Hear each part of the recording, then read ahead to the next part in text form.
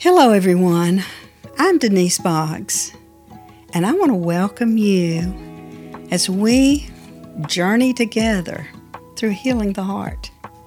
There's a difference between sin and iniquity. And in order to get free from sin, which is the root that comes forth and produces fruit, you got to get to the root of it, which is the iniquity.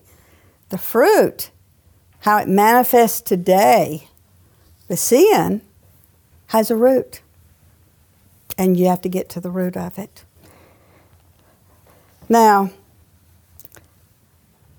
in Isaiah 59:2, it says the iniquities is what separates us from God. The iniquities separate us. These root issues of iniquity that comes through the family bloodline. It's the sin nature. Do you know we're all bent towards a certain sin? There's a bend in your nature. I heard it said one time we're all born with a bend, and we are. We're bent a certain way towards a certain sin nature. Okay? And you can say, oh, that's just how I am. I just like to tell a little white lie. I just like to exaggerate. I just like to, that's just how I am. I just embellish it a little bit, but it's okay. Not realizing that behavior is coming from a root issue, from a generational iniquity, that if you look back at previous generations, was there a repeated pattern of that, and what were the consequences? That's when it really, really gets your attention. It's when you see the consequences. And I know that as I've shared this over the years with people, and they look back and say, oh, Grandpa lost everything the last month or so of his life because he was gambling. He lost everything. And then the dad, he lost everything. Did he gamble? No, he didn't gamble, but he bought and sold real estate all the time. Oh, okay. But he lost everything. Okay. But see, the iniquity coming through the bloodline, okay, that the father didn't recognize that there was some things that were coming through the iniquity that were on the level of gambling, deception, that kind of thing. Didn't even recognize it. And wonders why. Well, I bought this really good deal. Well, yeah, I cheated him out of a little bit, but that's all right. I got a good deal. But wonder why he was never able to sell it. The blessings didn't come. The value went down. So these kinds of things that we're just thinking, that it's not a big deal, it can be a big deal. And you can break free of it. These reoccurring patterns of defeat by recognizing and confessing your sin and the iniquity of your fathers. Okay, confessing it. We confess.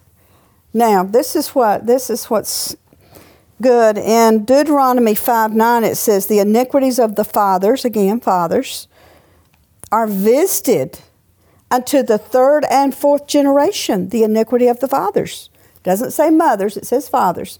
And I talked about it in the previous video, that iniquity flows through the father bloodline, not the mother.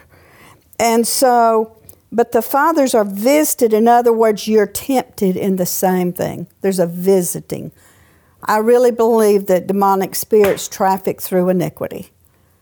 It's not that they just choose your house to come and, no, it's the iniquity aspect that gives the access.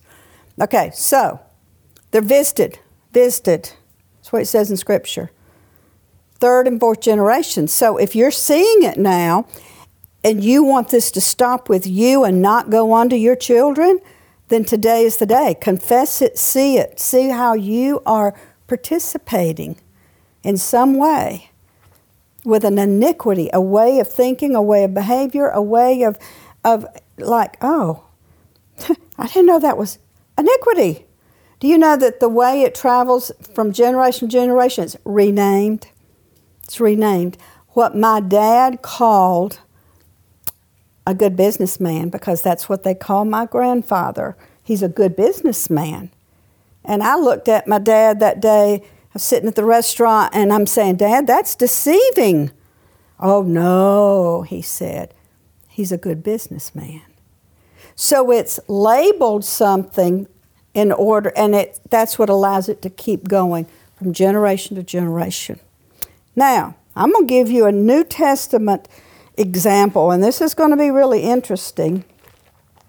If you're turn in your Bibles, and I'm reading out of the Amplified. Now there was a man named Simeon who previously practiced magic in the city and amazed the people of Samaria, claiming to be someone great. He liked being great. They all paid a great deal of attention to him, okay? From the least to the greatest, saying, this man is what is called the great power of God. They were paying attention to him because for a long time he had mystified and dazzled them with his magic. Okay, but when they believed Philip as he preached the good news about the kingdom of God in the name of Jesus Christ, they were baptized, both the men and women. Even Simeon, oh, thank the Lord. He was baptized. He believed. Okay, he believed the message of salvation. And after being baptized, he continued on with Philip. And as he watched the signs and great miracles taking place, he was amazed. All right, here we go. Verse 18. Now, when Simeon saw that the Spirit was given, the Holy Spirit, through the laying on of hands, he offered them money. He offered them money. He wanted to buy this power, saying, give me this authority and power too, so that anyone in whom I lay my hands on may receive. But Peter said to him, may your money be destroyed along with you. He was a little strong there. Because you thought you could buy the free gift of God with money. You have no part or share in this matter because your heart, your motive, purpose is not right with God. Repent of this iniquity of yours and pray the Lord, if possible, this thought of your heart may be forgiven you.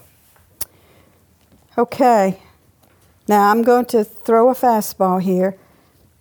He was in the family line of Judas.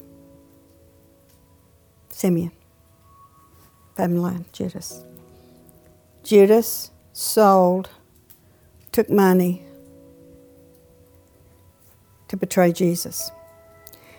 And so the same thing here. So iniquity does carry on from generation to generation if you participate with it when it visits you and you give in to the temptation.